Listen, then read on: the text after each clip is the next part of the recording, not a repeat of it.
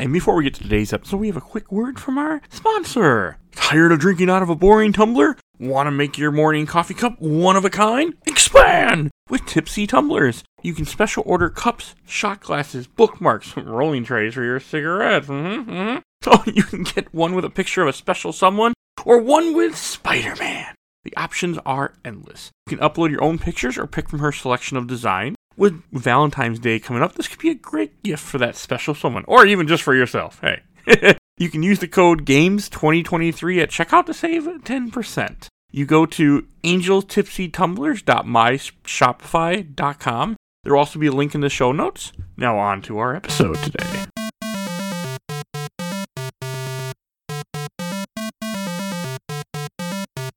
Mike, turn your games down.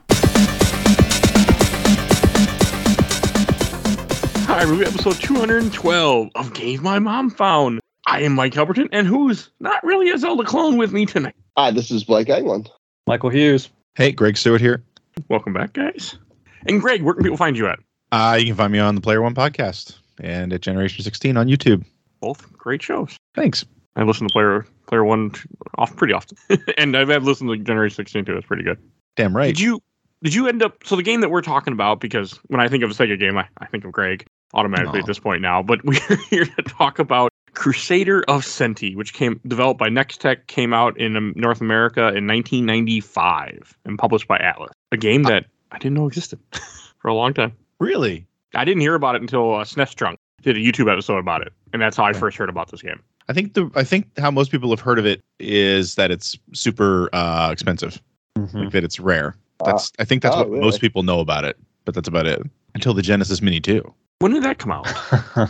The Mini 2, late last year, like November, I think. October, I got November. a lot of people that commented about it, and because I posted like a few different groups for comments, thinking nobody's gonna answer me, and all of a sudden I got more than I gotten like for anything. I'm like, what the fuck? I'm like, yeah, no, that's what I'm saying. I'm surprised you'd never heard of it, just because it's just one of those. It seems to me like one of those games that has sort of gotten a lot of virtual ink on the internet more because of its rarity than that people have played it. Yeah, so, no, I knew nothing about it really until I want to say I think me and you had already met and were already recording at the time when you showed me that video from SNES Drunk or something like that. Yeah, I know we've talked about this sometime in the past.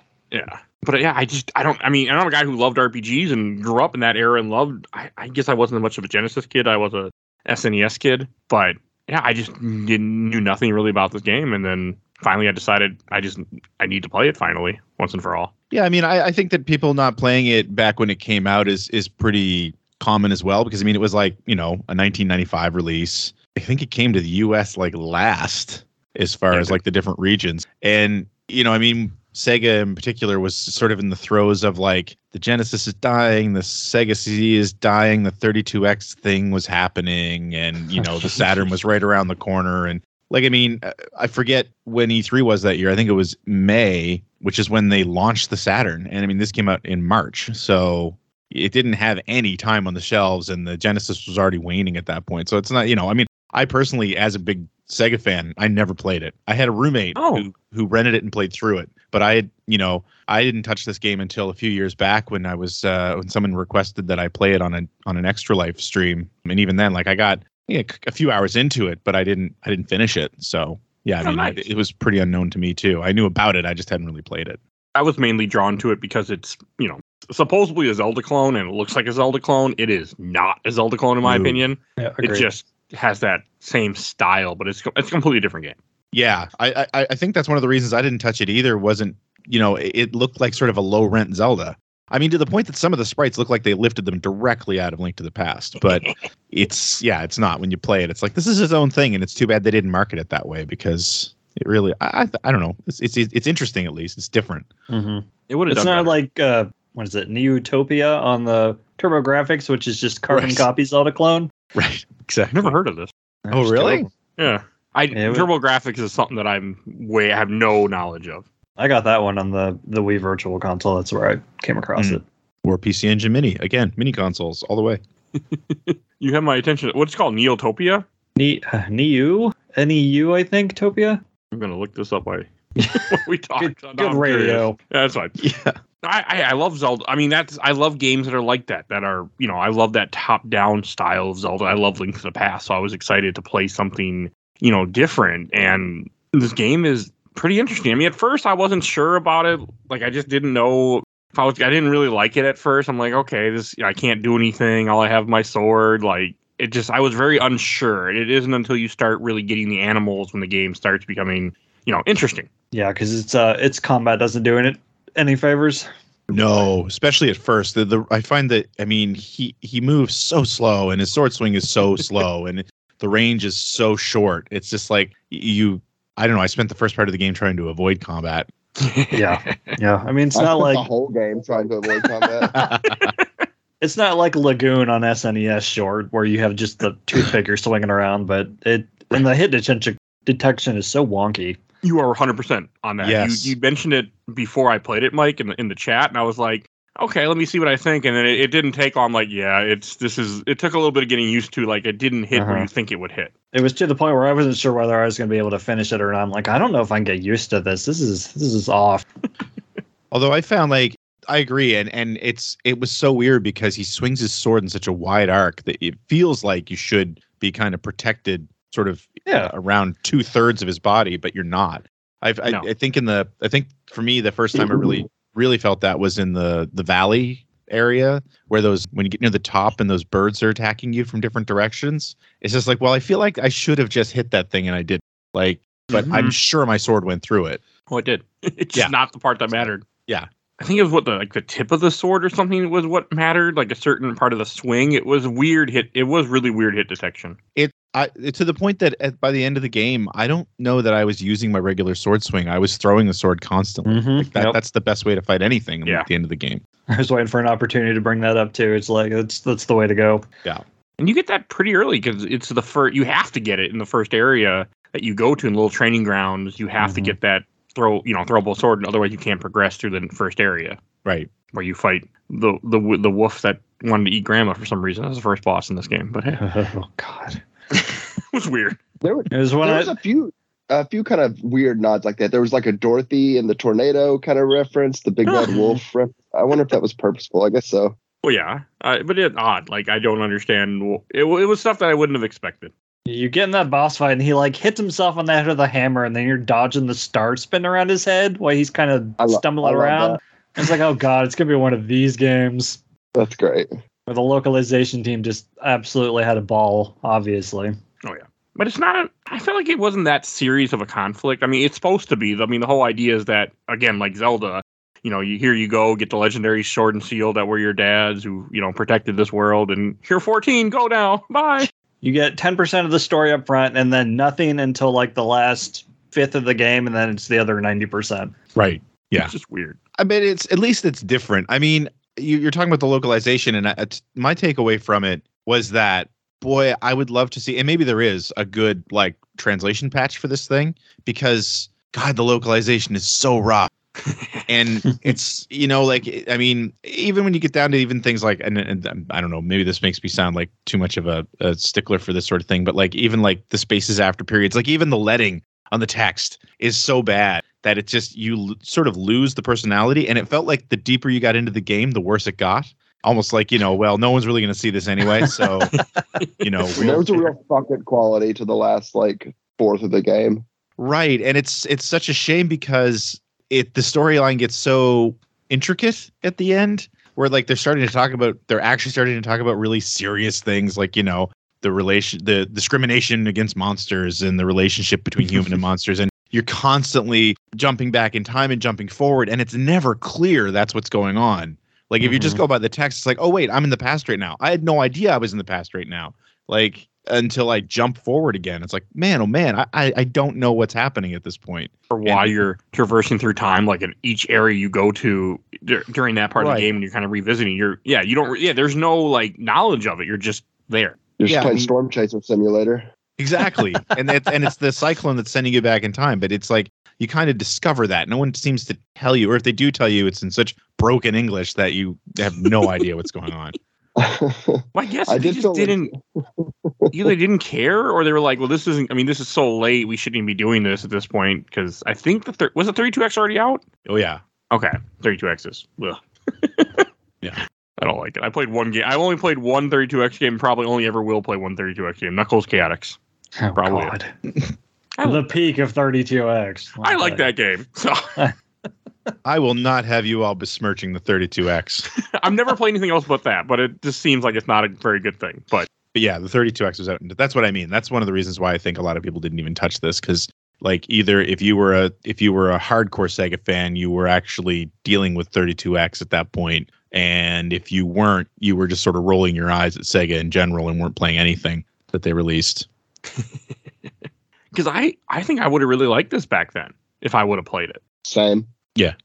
I mean, Yeah. I think it would have been something that would have stuck with me. I mean, I felt this game was kind of hard. Like, I don't know if I would have been able to do it without save states because I cheated the hell out of it on my Steam Deck. But it was, I mean, maybe as a kid I would have figured it out because I wouldn't have had a choice. But as an adult, I had a choice. Mm-hmm.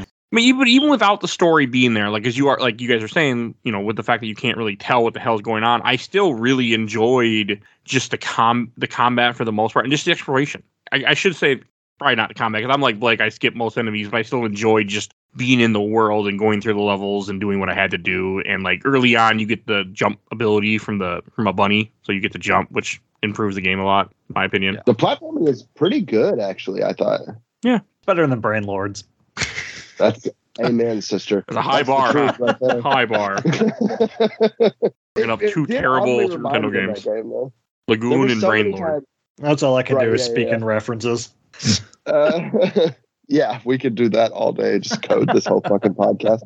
But it did remind me of a few different games, you know, playing throughout. Like, I guess it's that era. There's just some tropes and stuff. But I'm surprised it's not a more well-known game. I guess I didn't know it was so rare. I'm sure that plays into it. But like, I was just kind of struck by like how, I don't know, for the era, how much fun I was having and how kind of competent it felt in a lot of parts. Like there's definitely some translation issues. We can get into some of the oddities of it, but like it's a pretty good game, I thought.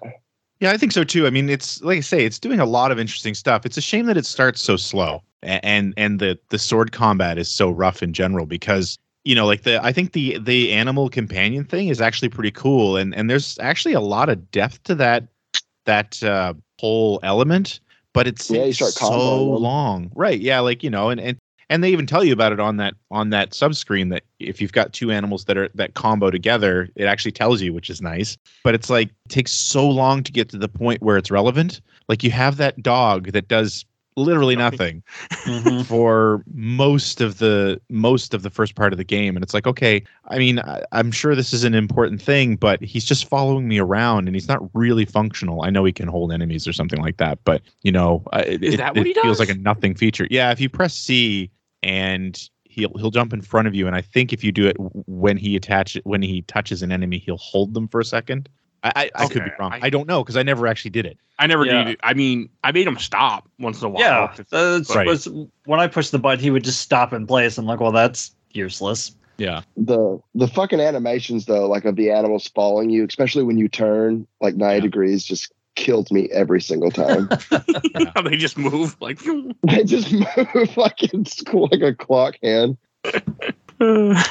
I like the animal. I shouldn't say gimmick. I like the whole idea of the animals following you and the combo system with that. Like at first I thought, like again, like it takes a bit for this game to get going with that because you get the dog and I think you get the flying squirrel, which lets you throw your sword farther. But it really doesn't get going for a little bit into this game, probably over an hour into it before you really kind of start getting animals to where you start seeing the effect of it. Yeah. Exactly. Yeah. Around the time you get like the sword bounce is when I started to feel like, okay, you know, this is getting kind of neat. Yeah, the sword bounce takes a while too. But yeah, because the game is so, I mean, the puzzles are pretty cool. Like the sword bounce thing is a great example. There's that level where you have to keep throwing it through valleys in order to you know, move the lava flow and burn down all the trees that are in your way and stuff. It's like, that's pretty awesome. I really like that a lot. There's some really clever puzzles in this game. Yeah. Oh, and then There's one some very of the obscure animals ones, too. you get really early on that I want to ask you what you guys did because for the cheetah you have to race the cheetah. Did anybody try to race the cheetah legit and not just pay him? I did. Yeah, I did beat him once. dozen times. You can pay him? Yeah, you can pay him and he runs You slower. can bribe him. What? Nope, didn't do that. It took me I like 3 bribed him. tries. at least a dozen times. It was like, this is fucking impossible. And then, I looked it up. It's like, God damn it. You can just. Or apparently what speedrunners do is they go forward, turn around the car, back up, and then they just sit on the line, wait for the lap to change, then go in a circle and do that 3 times until they win. What? I love it. So, I'm watching a speedrun video right now, and that's what they did. So they just somehow, by doing that, it tricks it, thinking, oh, yep, you did a lap, when actually you didn't do anything. Stupid animals. I really like that Cheetah. He was there all the time because the fact that you run faster, I'm like, this is how I want to play this game. I love he's the MVP. Him and Leviathan, because then your sword swing got faster too. Yeah. It's like, okay, now this controls the way I wanted to control. And more importantly, it charged up faster when he threw it. Yes. Yeah. Oh, I didn't catch that. Yeah. You combine the Cheetah with the... Those. Go ahead, Blake. Yeah. Well, you pair either of those with the I think it's the dodo that like strengthens the abilities. Yeah. And then you're saying. swinging it like a madman or running so fast you're bouncing into walls. I was like, that's all right.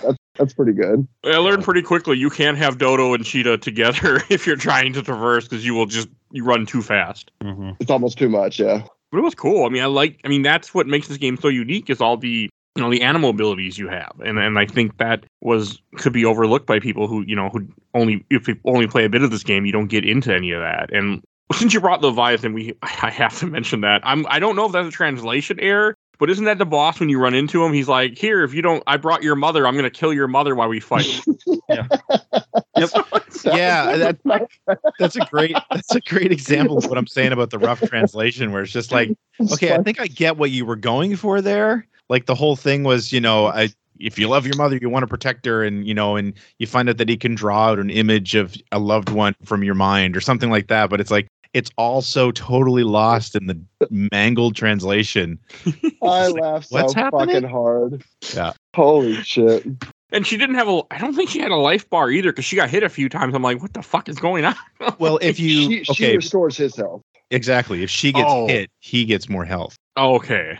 Yeah. Come on, that man. Was also weird. Like to tell enemies health because you would have... the health is apples in this game. Because you can't do hard copyright. But you don't always see the enemy's health unless you hit them, and you can only hit them with a flying sword. Right.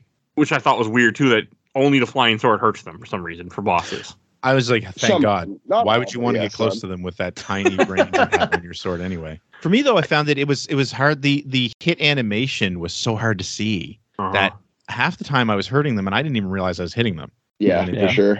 And like Mike said, the health's up in the dead. Yeah. The health's up in the top left corner, and like you don't see it detract. It just shows up, and however much damage you did is gone from it. Right. Yeah.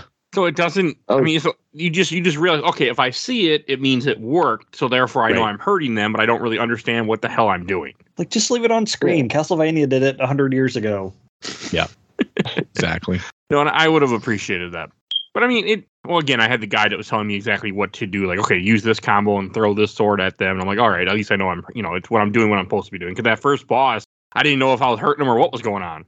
I was so confused. that was for me as well. And it's like, because I hadn't put together the whole like, oh wait, there are little green apples that are appearing. But like you just said, it's not showing the health go down. It's just showing health. It's just showing whatever the absolute number is at that second, and then it disappears again. So it's like, okay, I guess I'm doing this right. I don't know. It's a very strange concept at first. It grew on me after a bit, and I understood it better. But in the very beginning, it's very strange. I didn't understand what was going on. Mm-hmm. Yeah, but I did that way the entire game.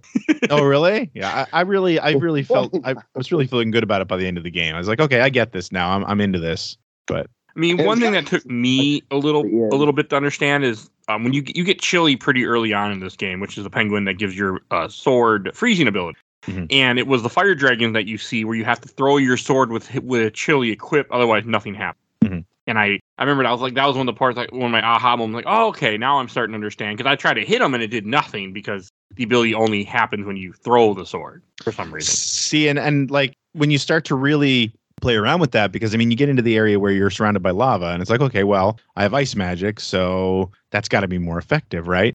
And there were those like inchworm things that you would, if you hit them once, they would roll up into a ball and they'd ricochet around a little bit. Yes. But if you have Chili and you throw your sword at them, they freeze in place, and you can actually get them on the return swing. So like, the way that I was fighting those things, because you had to hit them twice, was like, and I think I had what was it? I think it was the squirrel where you had to press a button to retrieve the sword to have it come back at you. So you just get in front of them and you throw it once and it would freeze them. And then you call the sword back after, however long their sort of hit invincibility took, and it would hit them again on the way back. And that was like the way to deal with them. It was like, okay, so there's like a lot. That's what I mean. It's such a shame that the animal stuff comes in so late in the game because it adds so much strategy to the gameplay that's just not there otherwise. Otherwise, it's just sort of a really crappy Zelda clone.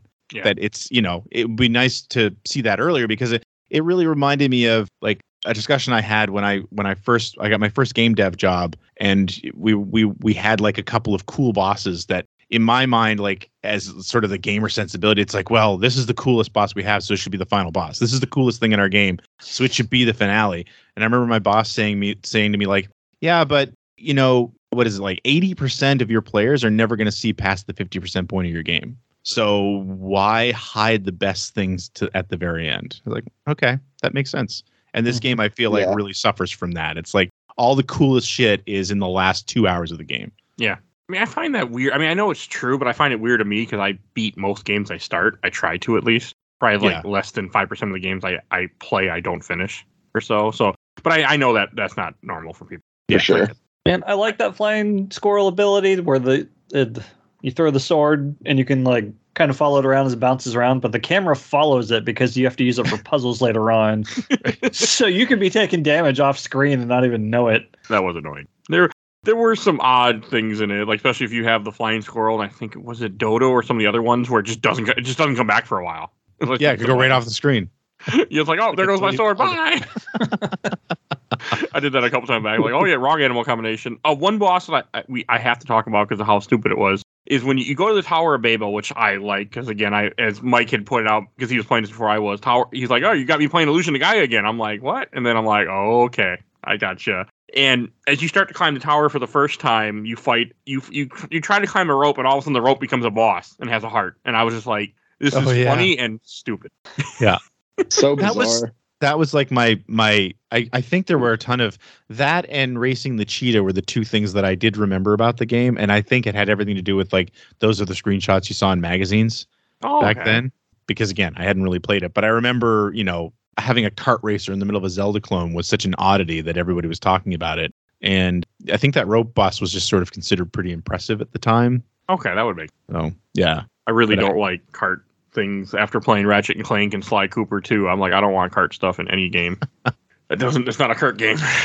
I did. You guys remember the part where it's like a puzzle. It's kind of a play on a classic puzzle where you have to move like the bird and the caterpillar. Oh yeah. Like when you're a slime. That stuck out to me. You're a slime. Yeah. And like the puzzle was fine. It's cool. It's great.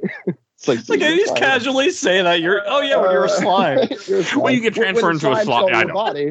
Slime's on your body, so you're a slime. Naturally. Normal shit. So, but like you do that, and you come back into the room, and it's like a witch. It's like, good job, you solved my puzzle. And then like the caterpillar comes in. It's like, I'm fucking tired of being an experiment. This sucks, and leaves. It's a weird game. Bizarre. I love the thing I really loved about him. That's Pieces the caterpillar. And if you go on I'm just trying to find it. If you go on the subscreen, I don't know if you guys noticed this or not, but on the subscreen where all the animals are listed, they all have quotes. Yes. And like Pieces' quote is, "Sorry, I don't have any powers. I'm proud but useless." And I was like, you go, just Pieces. Like me, Pieces. Yeah. I feel you, bro. I think the lions is a Beavis and Butthead reference. It says like fire. It is. You're right. See, whenever I hear fire, I go, heh, but not because of Beavis and Butthead. But I know it's a reference to that. Damn it, FF6. Mm-hmm. Always in my head. Amazing. I hate the fact that it's a Beavis and Butthead reference, not just something that they put in there, because that's my brain goes to sick. It is not okay. So, well, you never know. I mean, they might have taken it from that. There's the Sonic appearance, and it's so I don't weird. know if you guys noticed this. Near the end, when you talk to your dog again, he says direct quote, "Bow wow wow, yippee yo, yippee yay." Uh-huh. Yep. And I was like, okay, all right, this isn't a coincidence here. At least you didn't say yippee ki yay, motherfucker. So hey, that is way better. It's just the thing to do in the 90s is to reference everything. It's true. Yeah, I love it. In the 2020s too. It's just a thing. I guess we all fucking do it like all the time. Another thing, like I want to talk about the game had an ice temple, which was actually like that's where you fight Leviathan, but that was a really cool dungeon. I mean, I think that's one of the only real dungeons in this game, or one of the few. But that was a good dungeon. It felt like a Zelda dungeon. Yeah, I like the multi-layered. I like the scrolling, first of all, especially on a system where, like real transparency wasn't a thing. I thought they did a pretty good job with using the dithering, make it look interesting. But I did love that you were like, on the upper levels or lower levels and sort of affecting what was happening on the other levels too as part of the puzzle system in there. It was really great. There's a few nice touches like that. There was also like the floors that would break away, especially in the lava areas where when you're walking and you see, oh wait, I'm leaving a trail, and it's because the floors are actually crumbling behind me. Well, that's kind of cool. You didn't see that a lot. I did like it was neat. And then there was the fucking rubber bands, which were like the most infuriating part of the game for me. They're not often, thankfully, but yeah. Oh God. Like annoying. It seemed totally random to me. Like I never once understood like the physics at work there. No. I'm just like slamming myself into rubber bands until I get to where I'm trying to the go. game didn't either. You just had to hope that it worked the way it was supposed to. That's exactly what it felt like. I mean, that's what save states are for. I would just let it go. Okay, did I make it past? Did I die? Oh, reload. All right, let's try again. I had no idea what the hell was going on. This was a great save state game, though, because there were so many times where I could just redo something and get a completely different effect.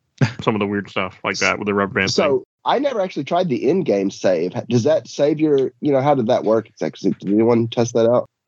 It's saved, but I don't know if it saved everything you've done, but it kind of threw you back to the beginning of whatever area you were in. Okay, that's what I kind of figured. But I think anything you'd accomplished had still been accomplished. You know what I mean? Like it was a save anywhere, but it would start you back where a checkpoint was.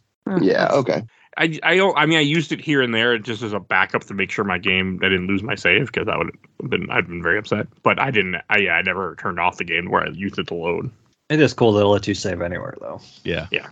I like that in any game just because of maybe you only have 10 minutes to play. You only, you just want to be done. And I remember RPGs when I was younger, I don't have time to play through this, to get to a save point, or be like, oh, you're going to be late for this. I'm going to be late for dinner, stuff like that. Yeah. Well, we've got pretty far into this without talking about the main story plot that's right up front, where the fortune teller takes away your ability to speak to humans. That's why you're getting all these animal companions. For 80% of the game. Yeah, most of the game. Bold call there. Oh, and Blake, don't feel bad. I'm watching the speedrun video, and he did the rubber band part. He died twice before he got it right. So the speed run. Yes, and I mean, Really okay, random. with speedrunners they do this all the time, so that means that there must be some just randomness to it. Yeah, it was fucking awful. Especially this one part where you're bouncing off 12 of them to get across this pit, and I just slammed myself in those rubber bands so many It was times. in the tower, right? Where every floor was a different puzzle. Yep. I think so. Yeah. It's a tower. That fucking tower. It's Yeah, it like was the great. gimmick of you take the elevator up first and then you come back. It's like, elevator's broken. It's like, oh yeah, of course it is. I mean, the puzzle rooms were cool, but to go back to what Mike was saying, it's weird how this fortune teller takes away your ability, and you can't talk to humans for a good chunk of the game before you finally get it back. Where every human you talk to is just gibberish. I mean, at least it was.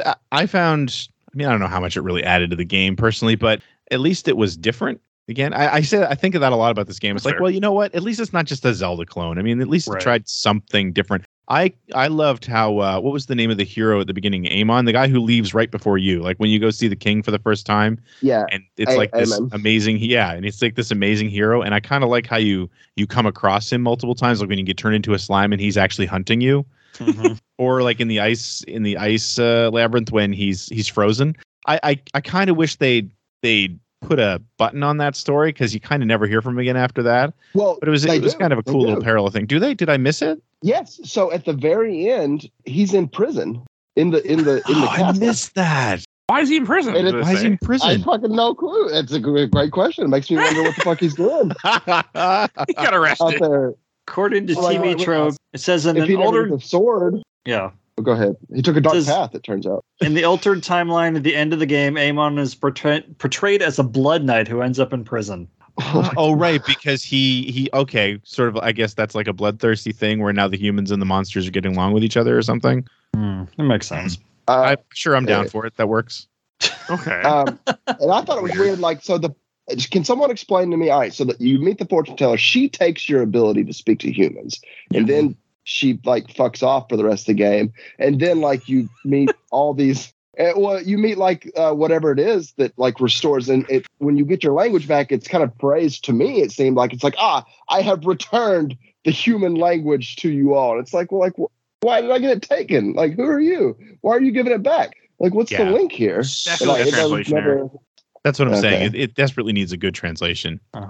I took it as like she was the antagonist, that she was trying to punish the humans for hunting monsters, and then slowly over the game, everyone else loses the ability to talk to each other. It's because if you go, that big crater that you jump into at one point, I mean, she jumped into it for you. The flower on that screen tells you that. But yeah, after that, I kind of lost the thread. Jumped in there. Who? Because Dorothy, like the girl with the magic shoes that went back in the past. Oh, maybe. I thought it was her. The lore is so complex and deep. I love that we could all take away from our own. I wasn't even paying attention to the story. We all play the game and have different theories on what the story actually is. I didn't even care what was going on. I was like, I got to beat this game for this podcast. I'm just gonna follow my mindset. Nice. And I like story games. I'm a big I love RPGs. I like story, but just in this game, I don't know. Wasn't that interested. I'm waiting on a VodiVidya's lore video for this one to really dig into it. I do love his videos. And then we'll go from there. I do want to talk about the whole Sky Fortress thing in Tower of Babel, because this, again, I kind of joked about earlier what Mike had said, where it did remind me of Illusion of Gaia again. It really did. And that made me happy, because that's a good game. Yeah, it's all right. Yeah. Do they... God, it's been so long since I've played that. Is there a speech element to that? I mean, obviously the tower, the tower is like famous for that in the Bible or whatever, but did Illusion just drop the name? Because it had like Machu Picchu in the game, just like randomly. I don't know if it was, I can't remember. I mean, the whole idea is that you get to the Sky Palace once you've climbed the tower, and I think up there is where you start being able to understand humans again. Or at least you can understand the humans that are up there. The whole point of it is that it's supposed to represent like humans and animals trying to be unified or something along those lines. But it's definitely a major plot point from that perspective, I think. Yeah, that makes sense. Allegedly. You go there a few different times, because the first time one of the times you go there, you lose your caterpillar. He just goes on the wall and leaves you. And it isn't until way later you get him back at the butterfly that lets you control your sword. Which is also kind of it's kind of cool. I mean, the game makes you backtrack a lot, but I don't know if I would have figured out without a guide as much, because I mean, later on, we're talking about all the time travel stuff, you have tornadoes, so you can know, there's a tornado, I got to go here and do something. Even with a guide, I was lost half the damn time. Especially trying to find like the human and animal versions of each village. Yeah, I was constantly getting swapped up there. I don't think I would have put together some of the buddies. Like, there's one to get the ability to throw stuff. You have to talk to an elephant after you jump on his door for 3 times to open it. Like, I don't think that would have clicked. There's one with Drippy. One of the NPCs tells you that they have like a pressure plate in front of their door, and normal people have to jump on it multiple times. Okay, so that's a neat touch in theory, but yeah, there's a lot of those, like, you miss one if you don't talk to the right NPC twice, you'll miss a vital clue or even progression period. I had trouble getting back to the past the first time because you have to talk to the little girl and then the grandma to hear the story, and then talk to the little girl twice more before the flower will tell you that, hey, you jump in here to go whatever. Yeah, very specific orders for things, even when it should be right. Like, that was a thing at this time for RPGs. Oh, that was a thing for Final Fantasy XI for a guy who played that way too much. If you didn't talk to a certain NPC, you go all this way through this quest. Oh, sorry, you didn't talk to one person. You got to start over. It's so dumb. That's what I love about 7, because I just played 7 for the first time like last year, and you go into any town, and there's usually an NPC right up front. And you talk to him, and they're like, hey, something's going on in this town on the other side of the world. You should go check that out. Like, that's what I need. I need someone to hold my hand every so often. I don't have time to just wander. Okay, where am I going next? This is pissing me off. I'm the same. If I don't use a guide, I want the game to tell me. In this game, this game is following that era of things where things weren't as communicated well on purpose. It's meant to be, you figured this out. One of the animals that I thought was weird that I didn't really care for was the armadillo, where you grab him and you throw him in things. Like, at one point you throw him in a pit, and somehow when you throw him in the pit, he ends up becoming a platform. Yeah, I mean, that's his whole power, is to be a platform. Yeah, but I didn't think it would work when you throw him down a pit. There's literally there's a part where there's a pit where you fall under and die, and you have to throw him into it, and he becomes a platform in the pit. Clearly, you haven't done your research on armadillos. Apparently, I didn't want one when I was a kid. This is a well-known armadillo fact, Mike. Yeah, come on, man. It was just weird to me. I don't know. It was one of the ones where I'm like, I would not have put 2 and 2 together without a guide because I don't think I ever would have thought. Because I didn't. I'm like, okay, I must got to go backwards. And I was trying to play this game every so often without a guide and just search around and look for stuff. And it didn't last long before I'm like, no, put the guide back on. Mm-hmm. Yeah. I really tried to do it solo, and there were just, especially towards the end, I'm like, okay, I just need to get through this. My favorite example is there's a part where there's invisible platforms. If there was an indication they were there, I don't know it, but you just jump into the ether and it forms out letters of your dog who you then have to equip at a door. It's just like, yeah, that was pretty. What are we doing here? Like, I'm all for good puzzles, but man, that's just esoteric as hell. Yeah, it's a little out there. How did they know that my dog's name was Mac? Like, what? Did it change if you named it something else? I knew. Yeah, I don't think I knew his name was Mac until that moment. It doesn't really. Someone says it. I think your mother says it if you talk to her. Something about Mac. And there's a sign. It's like Mac's house. Don't feed. Well, I think it tells you on the equip screen too. But I mean, if you're equipping the dog, yeah. Who the hell's equipping the dog? Useless. I only used them a couple times when the guy told me you have to use them. I'm like, screw, he doesn't do anything. He's useless. But the invisible puzzle told you to use his name. Like, how more obvious could you be? Hey, you know what else? You don't know what else is useless in this game? Money. Man, oh man, every town needed a way to heal. Jesus, there's no way to heal in this game. But it wasn't just me. Okay. Now, until the very end, like at the little boss rush with the 5 senses, that one, the mother there, the mother could. The woman you save from the wolf tells you that anytime you need healed, you can come back and see me and I'll take care of you. But just having an inn to sleep in or something. Yeah. But that's a good question. Did you guys have any spots to go, like a go-to spot to heal per place? I had one. Once Save the mode.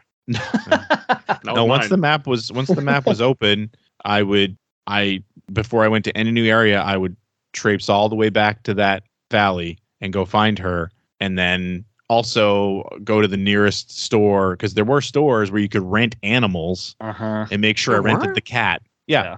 Oh, that's cool. I bought the cat, but I didn't know that, or rented a cat, I guess. Once you used him, he was gone, right? Yeah, the one-time use. You could re-buy them. You could re-rent them. So, I mean, that was all the money was good for. That was it. And then there's one person that sells you a health upgrade for like 800 coins, which by the end of the game, I still didn't have. Yeah, exactly. I never got it. I never had 800 coins either. Even though I collected all the money bags, but I would spend money on. I rented each of the animals I could, even though like there's one that blows up stuff. I never used it.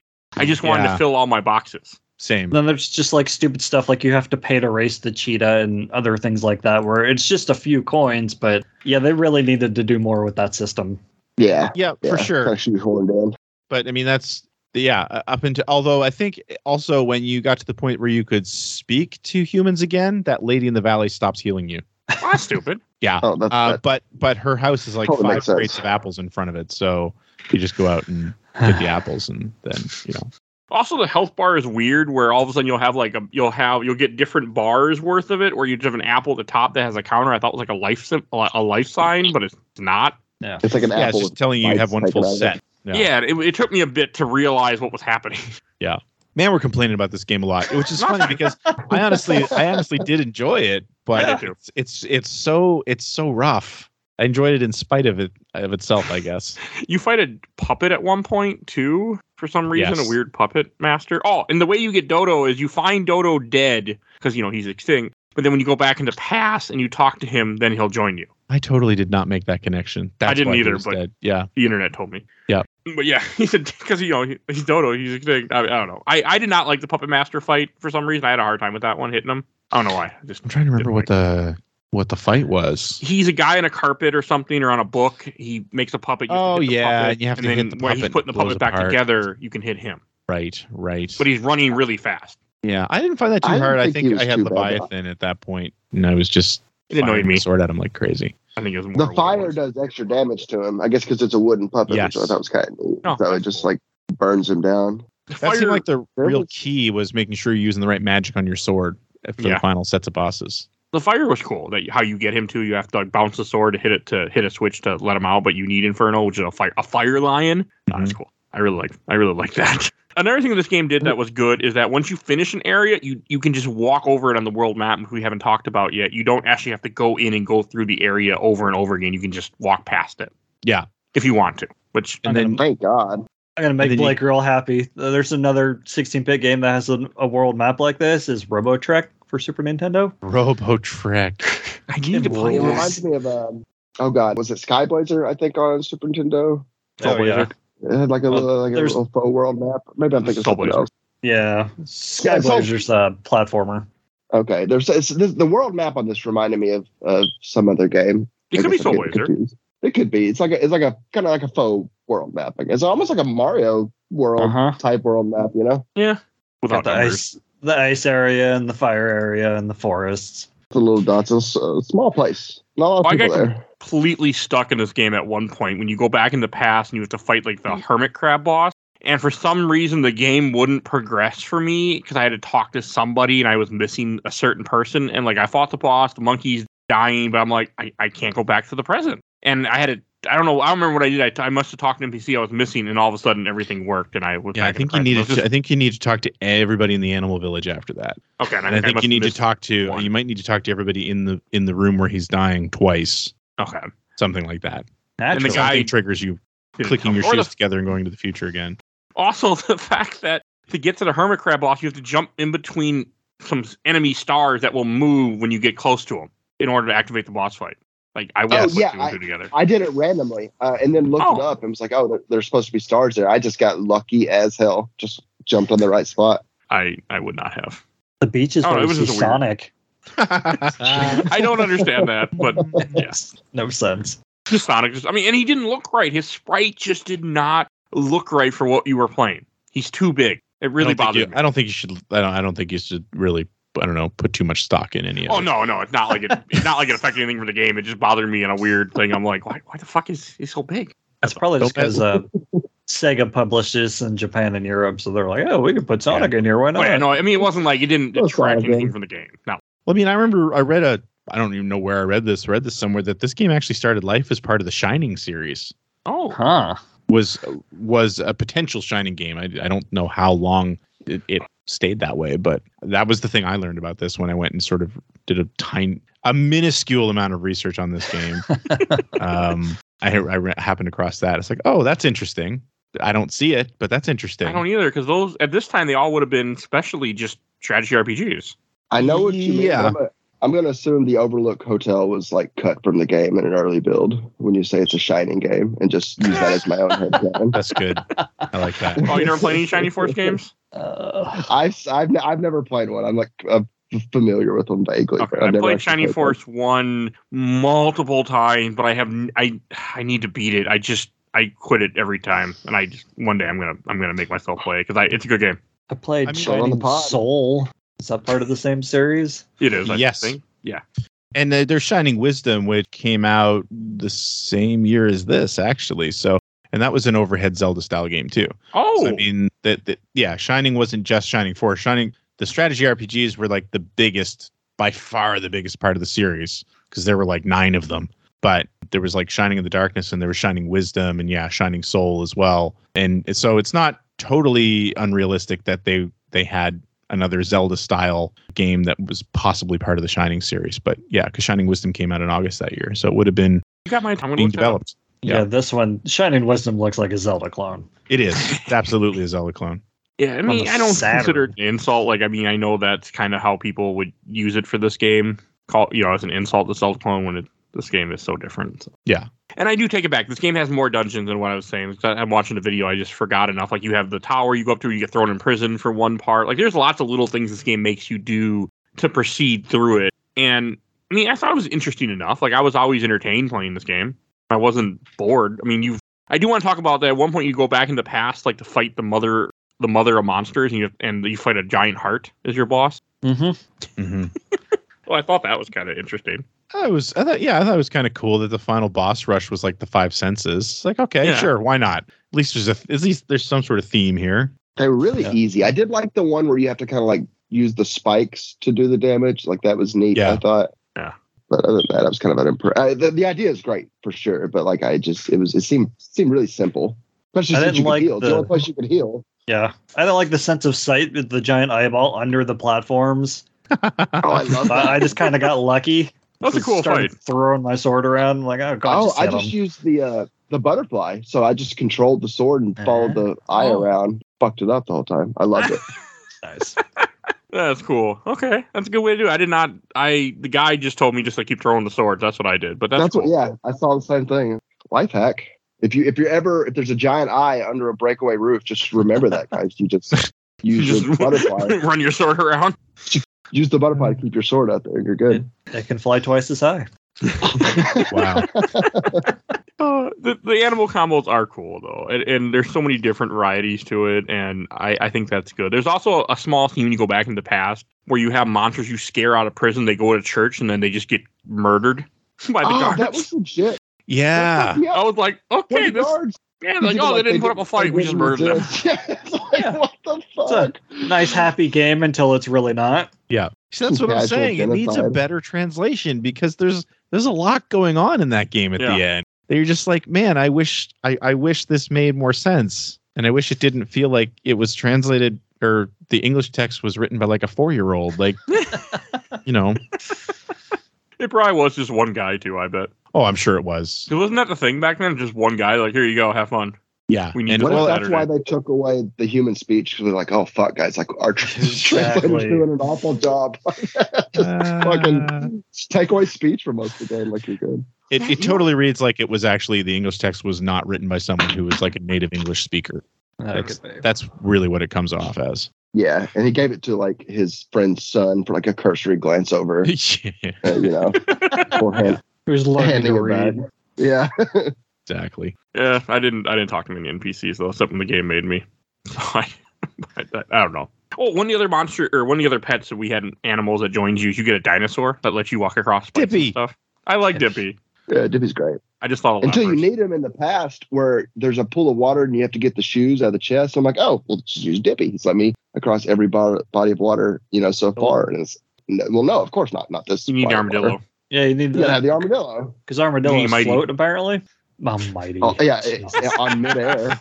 I had to make that joke at some point this episode.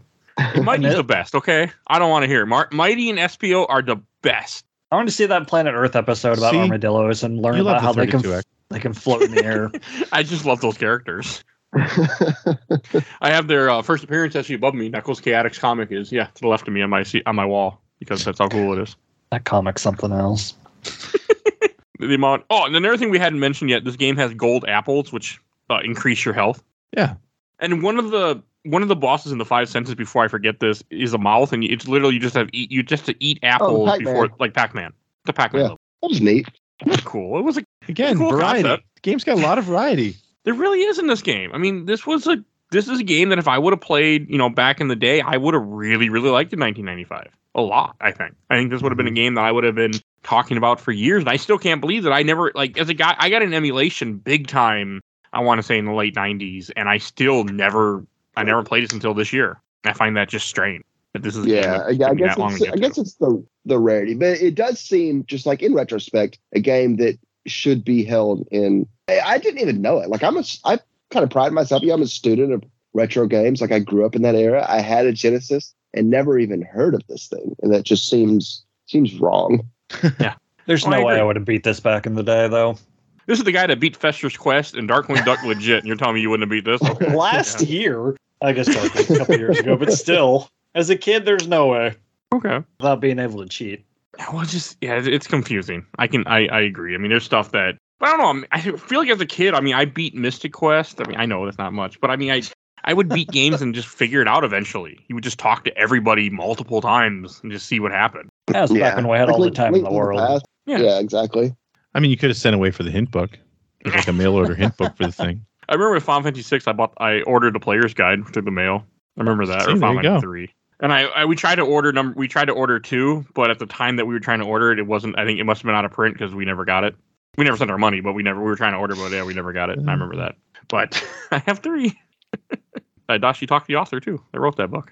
Cool guy. Cool. But yeah, I went and stalked him on Facebook and found him and sent him a message. And he See, now it responded. sounds less cool. Now it just I know that was the point of it. But yeah, I went and Googled him on Facebook. I said, where can I find him? I found him. So yeah, nice guy. But we talked. We did an episode about it, and I interviewed him. But one of the other things I want to mention about this game is you have a giant chameleon as a boss, which I thought was interesting. You have a weird cactus thing where you have to, it plays like you have to figure out which one is the real one and only hit that or you get hurt. Yeah. So, I like the chameleon. I thought the chameleon was particularly neat. I think going through the game as a whole, especially where this was 1995, so you were sort of post Gunstar Heroes and some of the cool Konami games. I think it was post Gunstar Heroes. Some of the cool Konami games that were kind of pushing the Genesis, and you were getting a lot of these neat special effects. Like this game totally dabbles in that, like even using the different layers with the mouth and the chameleon and just like the rope boss too. Like there's just so many interesting effects. I'm not saying they're nearly as effective as in something like a Gunstar Heroes, but it's just cool to see them trying it. Yeah, that rope boss. That's a straight out of like Undertale moment. Yeah, I don't know if you guys have played Undertale, but that was like I have not. Oh man, just that exact type of humor. So I think what you mean is that's straight out of a Crusader of Senti moment in Undertale. Ooh. Nobody knew at the time. The guy who made Undertale knew. It's possible. I mean, he did play Fox. old RPGs. I mean, he made a hack of Earthbound that I know he was famous for before he made Undertale. There's a random knowledge. Speaking of the enemies, because it's the Genesis, you get plenty of them that are just made up of balls. Yeah. You get a few different worms and then the big snowman in the ice palace. Genesis It's easy. love their Not like the big balls. snowman. The Genesis love to manipulate balls. Oh, and this game is nice and cheap. If you want a loose cartridge from Canada, $618 right now. Yeah, see? Yeah. Oh. It's a very highly sought after What's that in Malins? What's the exchange rate there? Malins. And I mean, I think one of the other reasons it was like that too is because where it's such a late stage release, it's one of the cardboard box games. So it's probably not easy to find a full, decent shape cardboard box for it. No, the legit complete in box is like $1,600. Someone's selling it for $2,300. Like, yeah, it is. Good Lord. But all for the reproduction cart, you can buy a reproduction cart only for $280. Jesus. Wait, that's not a reproduction. Ridiculous. No, yeah, but there's a reproduction cart that's like, yeah, it's just some stupid shit. Well, here's one, not genuine, no save option for $15. So they made a fake cart, but you can't save in the fake cart. Will look good on your shelf. Fuck that. Yeah, I guess that's just a display thing. I If you're gonna display it, I would want the actual box at least. Mhm. The display, not just a cart. Like, oh, look, but I guess that's the era when we ripped the boxes up and threw them away. Yep. I regret that immensely when I look back at my life. Like, I really wish I would have kept some of those boxes. Yeah. But Super Nintendo games were just ripped open and away they went. I did that with Funko Pops at first too. I regret that. But yeah, anything else? Trying to think any other animals that we should mention. Oh, you were mentioning about the cat. The cat heals you when you die, but I never used it. I only used it once by accident, and I just loaded. I could, so I didn't really get to see it. Not an animal, but we were talking about enemies. The little walking tree trunks that like shot pieces of their tree. Screw those things. Probably they were the worst. The most infuriating one, to me in the game. They were miserable. I hated those little bastards. Me too. You go back in the past and they're twice as strong. Yeah. Which makes no sense. Yeah, right. A dilution of like the gene pool has led to. There is something else we need to talk about. Yes, please. So you go through the training area to get the 3 medals so you can get the Holy Sword. Blake, tell us about this NPC and the silver medal. Yeah, I can't believe no one. And oh man, fucking A. All right, this is a whole thing. Okay, so yeah. You go. This is. I guess the sword is optional too, right? Like you don't have to do that. You don't need the Holy Sword, no. No, you don't. Crazy. Okay. Well, that course is like moderately difficult. Whatever. Well, you get the 3 medals. You go up to, and there's the Billy, I think his name is. He's a little asshole. He's standing outside the castle.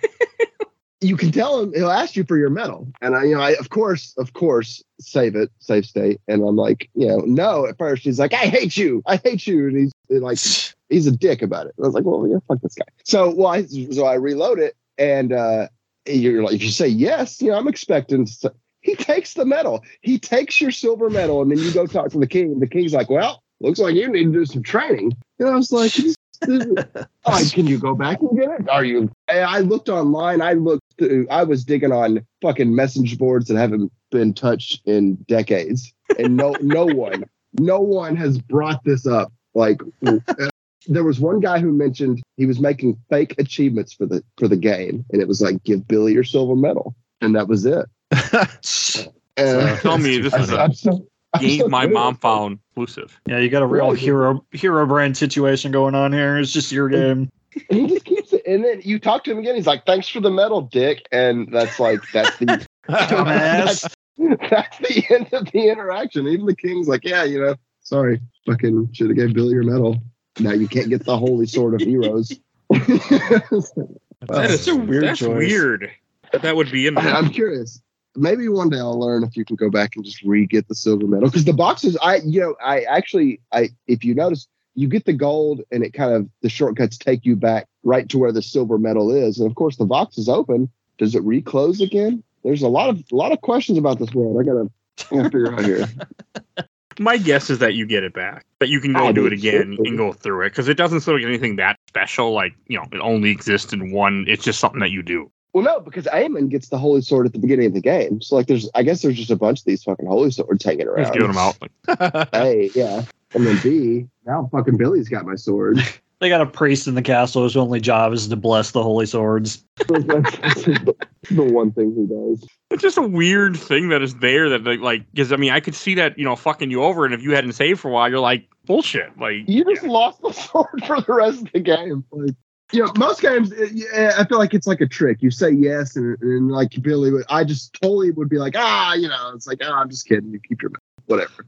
Because That you dude's an accent from you. can't even get the holy sword till towards the end of the game, because you can't get it until you get your human speech back, because you have to talk to the king. So you Exactly. can ruin your entire run. Totally. That sucks. Weird choice. Yeah, that It's really kind of is. funny though, just so bizarre. He's just sitting right there, just begging. I was like, fucking weird. Really. but I only talk to people that the Fucking guy Billy. told me to talk to. Yeah. Of that too. Oh, Well, we you're also not should missing mention that in Europe this game is called Soleil, and then but they changed it when it came here, because I guess they thought people wouldn't like that. I don't know. Well, I mean, who speaks French here? I mean, besides, half of my country, who speaks French here? Oh, it's a French word? Wow, I did not put Soleil that together. is French for sun. Yes. Oh, That's why your main character's on. default name is Corona. There you go. wait, we do have to make that joke. I found that funny now. Oh, also, I do want to say Corona beer is not good. Okay. Put that out You there. heard it here Um, first, folks. It's not. I've had it a couple times in my life, and I'm like, this is only good if you put a lime in it. If you got to put a lime into your beer to make it good, well, it's not a good beer. Corona's overrated. There's like a dozen Mexican beers that are way Yeah, better. Modelo is really good. Dos Equis Lager, Dos Equis Amber, both those are good. All good. Anyway, So, did you guys? I just shortened his name to Coro. Oh, no, I just found it funny. Did you guys ever take? Up in the king's room, right? You can go to the king's room in the castle, and there's like a cheetah skin rug. Yep. if you take your cheetah there, he mentions it. It was like, this could be my relative. I just like, I don't know. That's the kind of things I love in these games. It's like 95% of people who play this would never think to do that, and the game was just like, fuck it. Like, yeah, it's cheetah.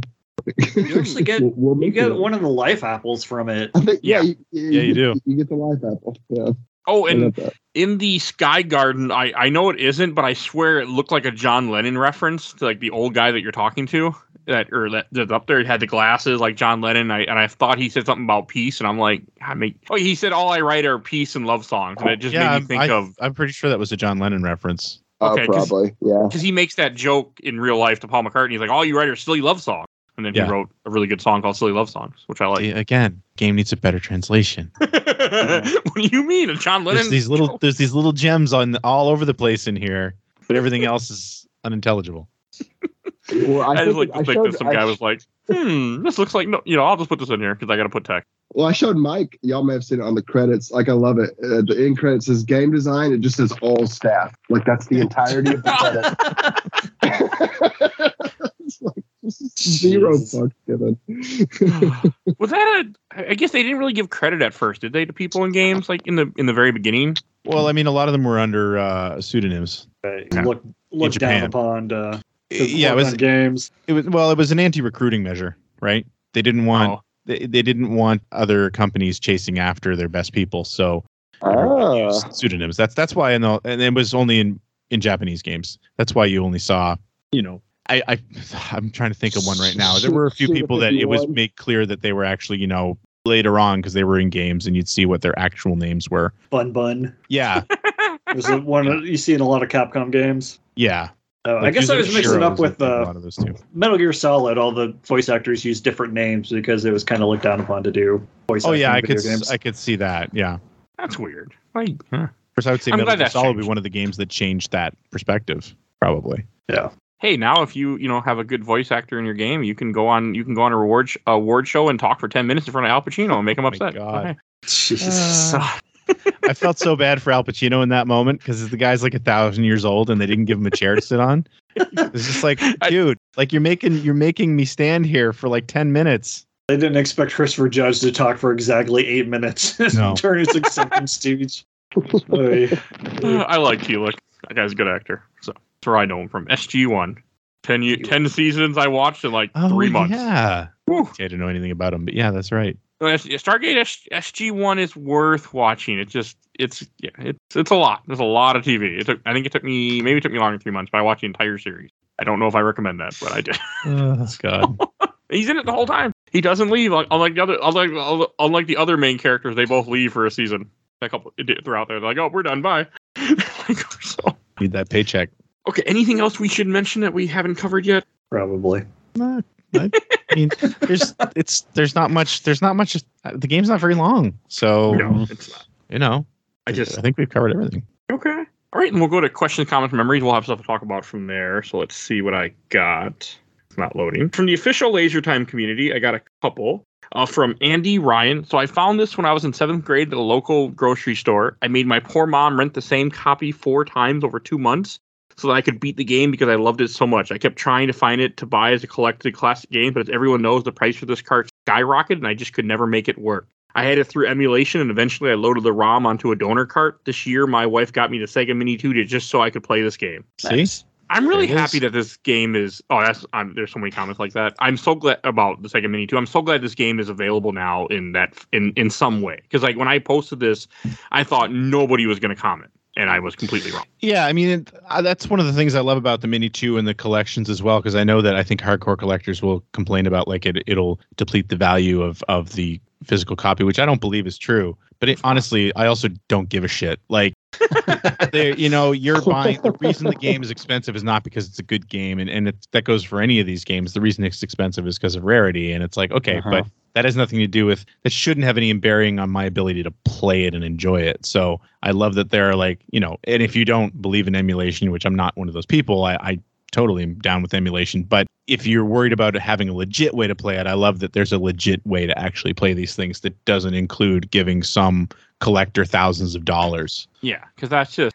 I'm also the same way. I hate the fact that like people will, because the people are also spending $2,000. They're not playing this game. They're never playing any of those games. They just put them on a shelf and be like, hey, look what I own. Yeah, or it's an investment. Which I don't like. And I mean, you know what? That's their right, but that's not what I want them for. I want to play it. So yeah, I mean, it just bothers me the bit of fact that like people like that, like you're saying, get upset when something gets re-released because then it hurts. Yeah. Like you're not. That's a whole different story. Like Yeah. people should be able to play this game that people make.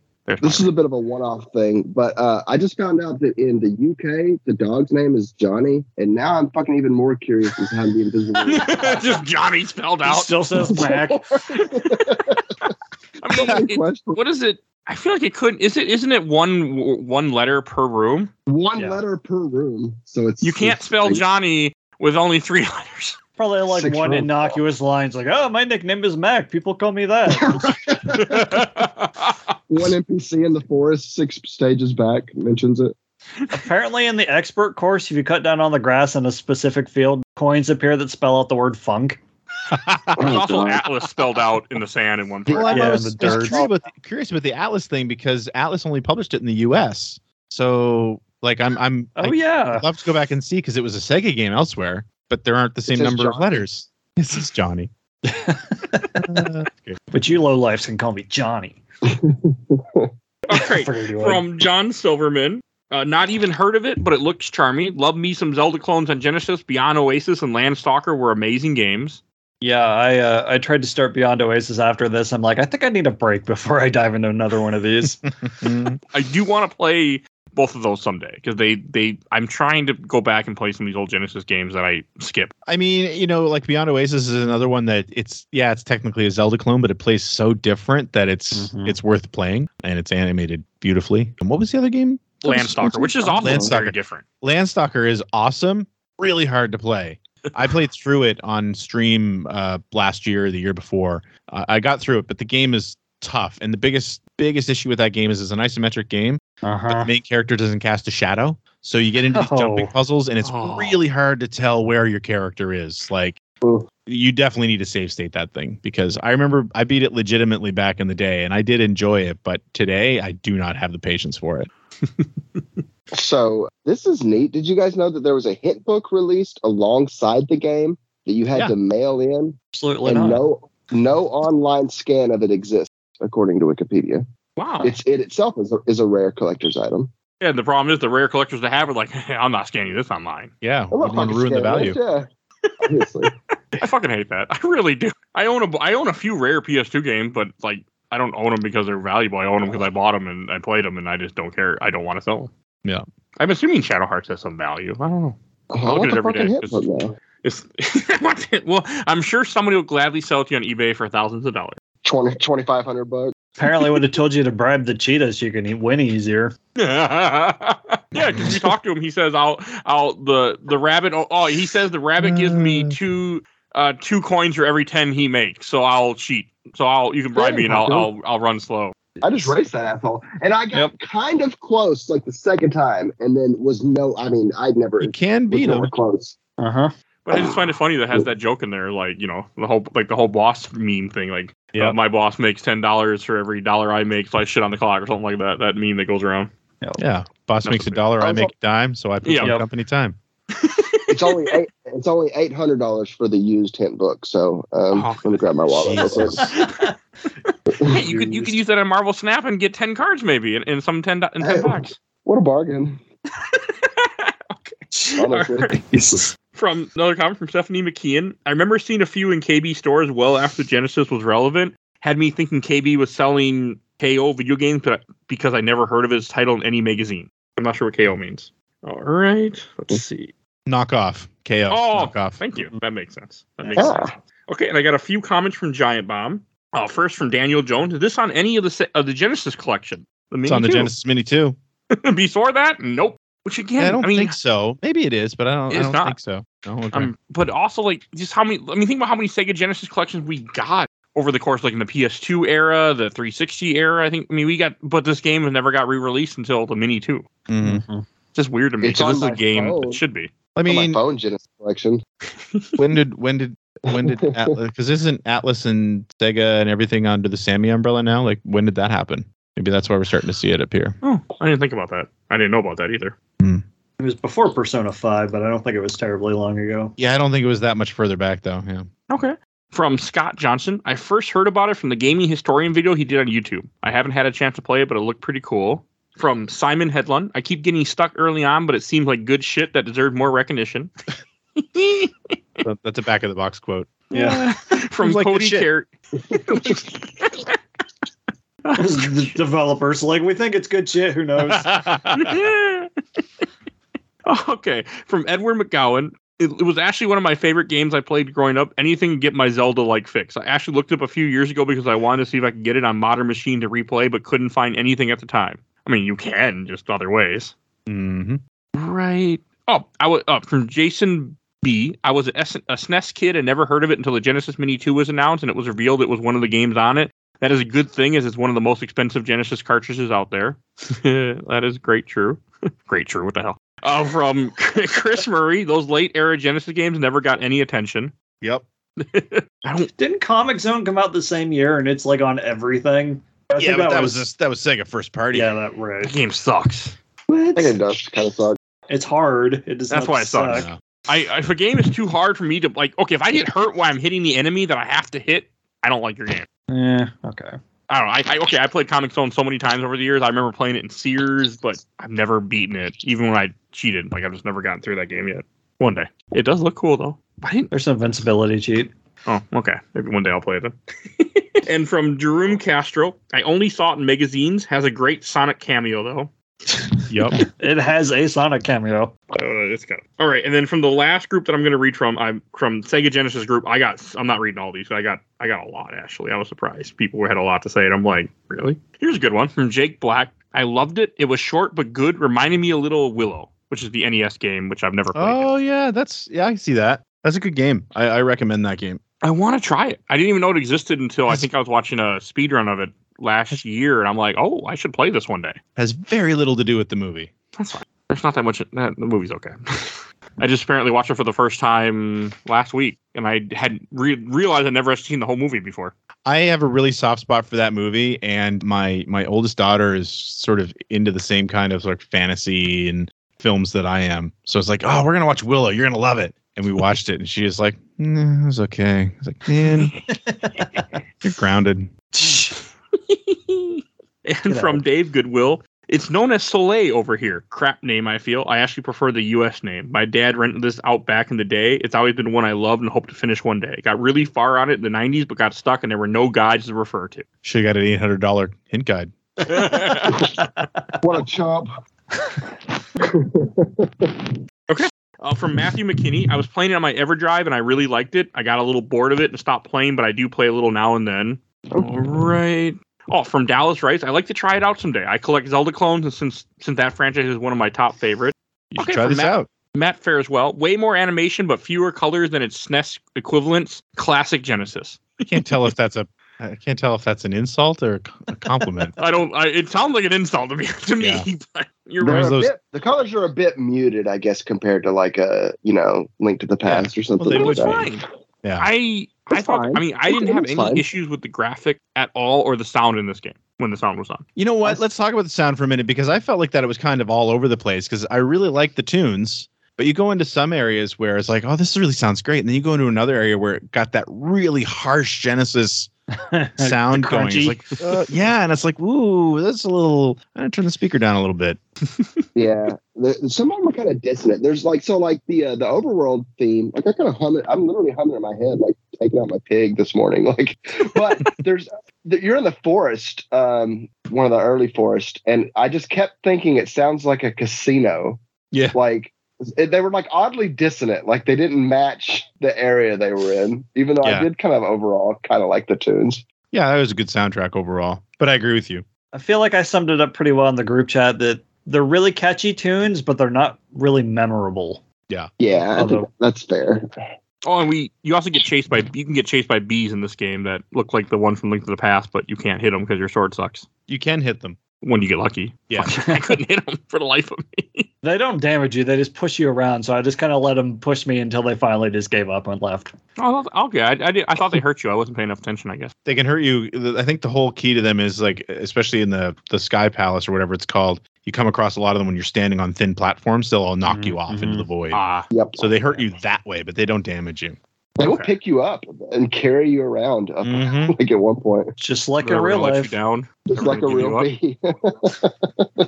So they were, This I game don't know, taught me a lot about animals between armadillos and bees. And the cheetahs can be bought. Who knows?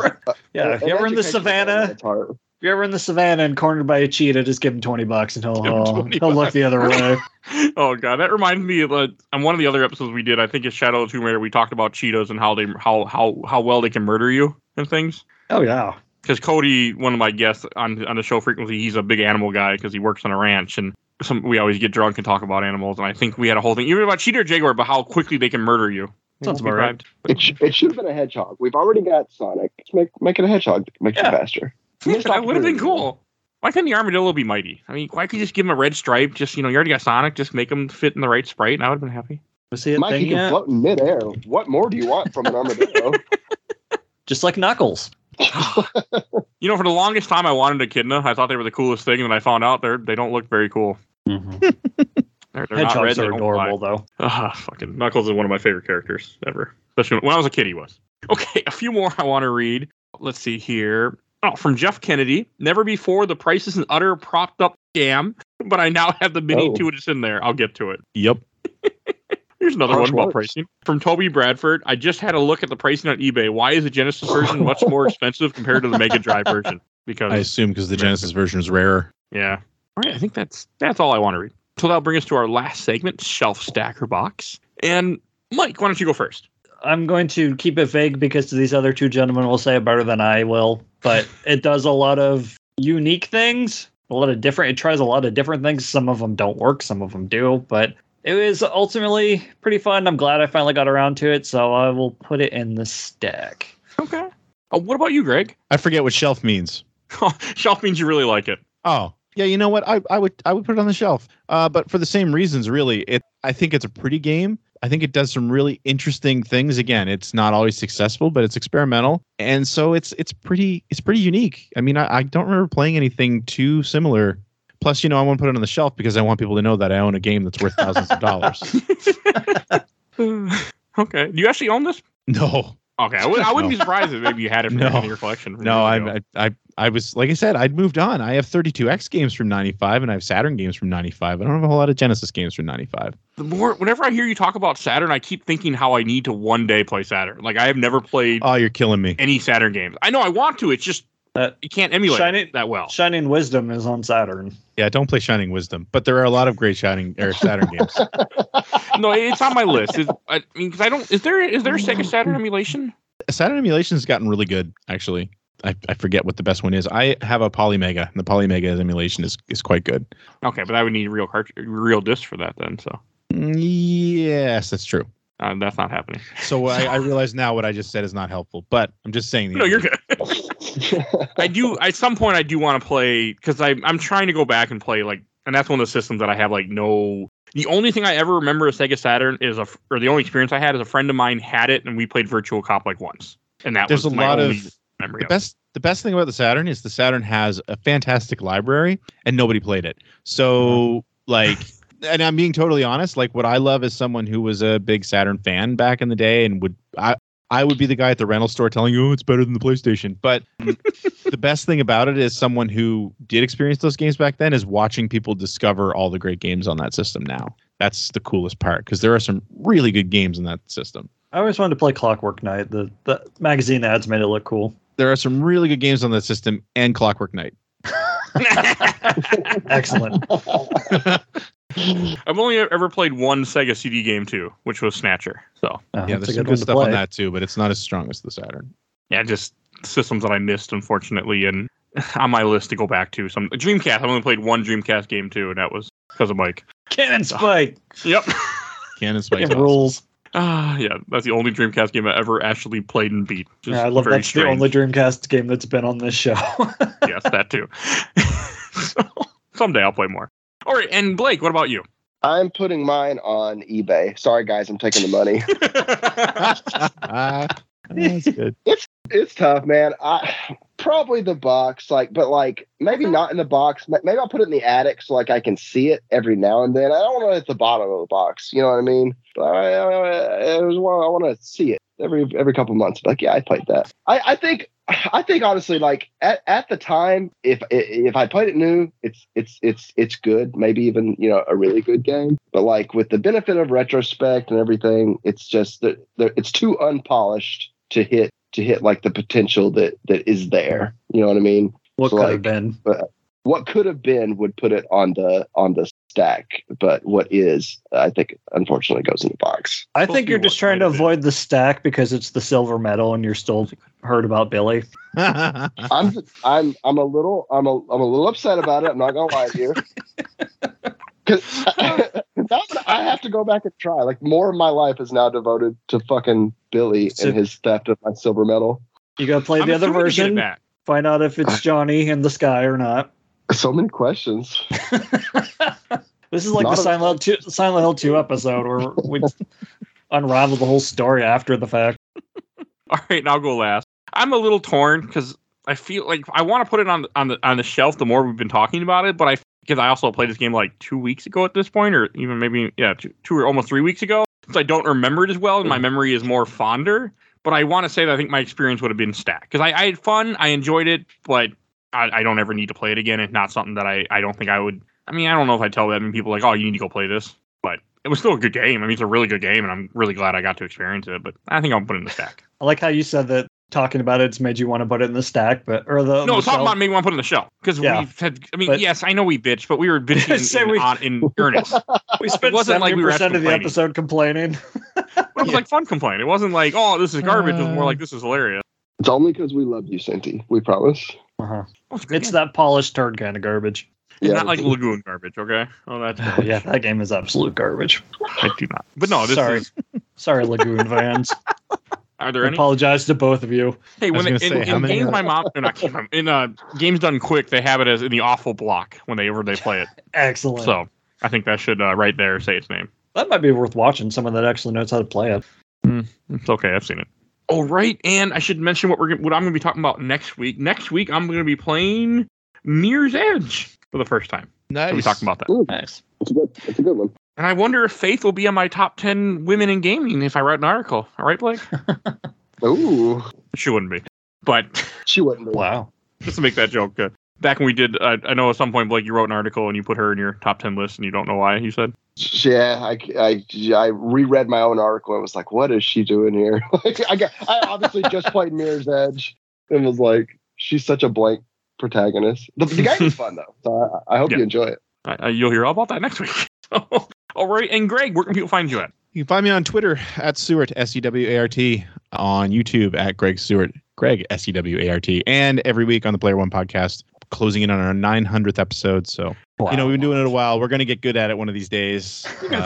Please come listen. Okay. If you enjoyed this episode, there's over 400 other episodes you go check out. Go check out our giant catalog. We do games, movies, comic, TV seasons. We do whatever the hell I convince people to talk with me about. So definitely go check out that giant catalog. If you want to support the show, we do have a Patreon. Right now, the poll is science fiction movies Mike has never seen, Blade Runner, Children of Men, Tron, and Ghost in the Shell, the animated version, not the Scarlett Johansson version, because I have to sell that in theaters, of course. Uh-huh. So you can go vote in that. And for this month, we do have a sponsor. So if you want to help support the show, also you can go buy tumblers from Angel's Tipsy Tumblers. You see the link in the show notes. You can go buy from her. She makes tumblers and also other different things. So definitely go check out her website, please. And there's a code, Games 2023. You'll save 10%. So go check that out. And please follow our Discord, and want to give a shout out to my awesome intro and outro courtesy of Helena at Hell Hasper. You can follow her on TikTok. She's TikTok famous now. This is awesome. And go tell her I sent you, and then she'll send me a thing, and she'll send me a picture of it. It makes me happy. So I'll go do that. And also want to give a shout out to Bill Tucker, who started his own podcast, Gamer Looks at 40. Definitely go check him out. He's still in the process for the last, 4 months, Mike, covering Zelda or something like that, it feels like. Something like that. Going through all the Zelda games. I've been on the show a few times now with interviews for him, but so definitely go check him out. I think that's everything I need to say. So we will see you guys next time. Bye, everybody. Bye-bye. Bye. Bye.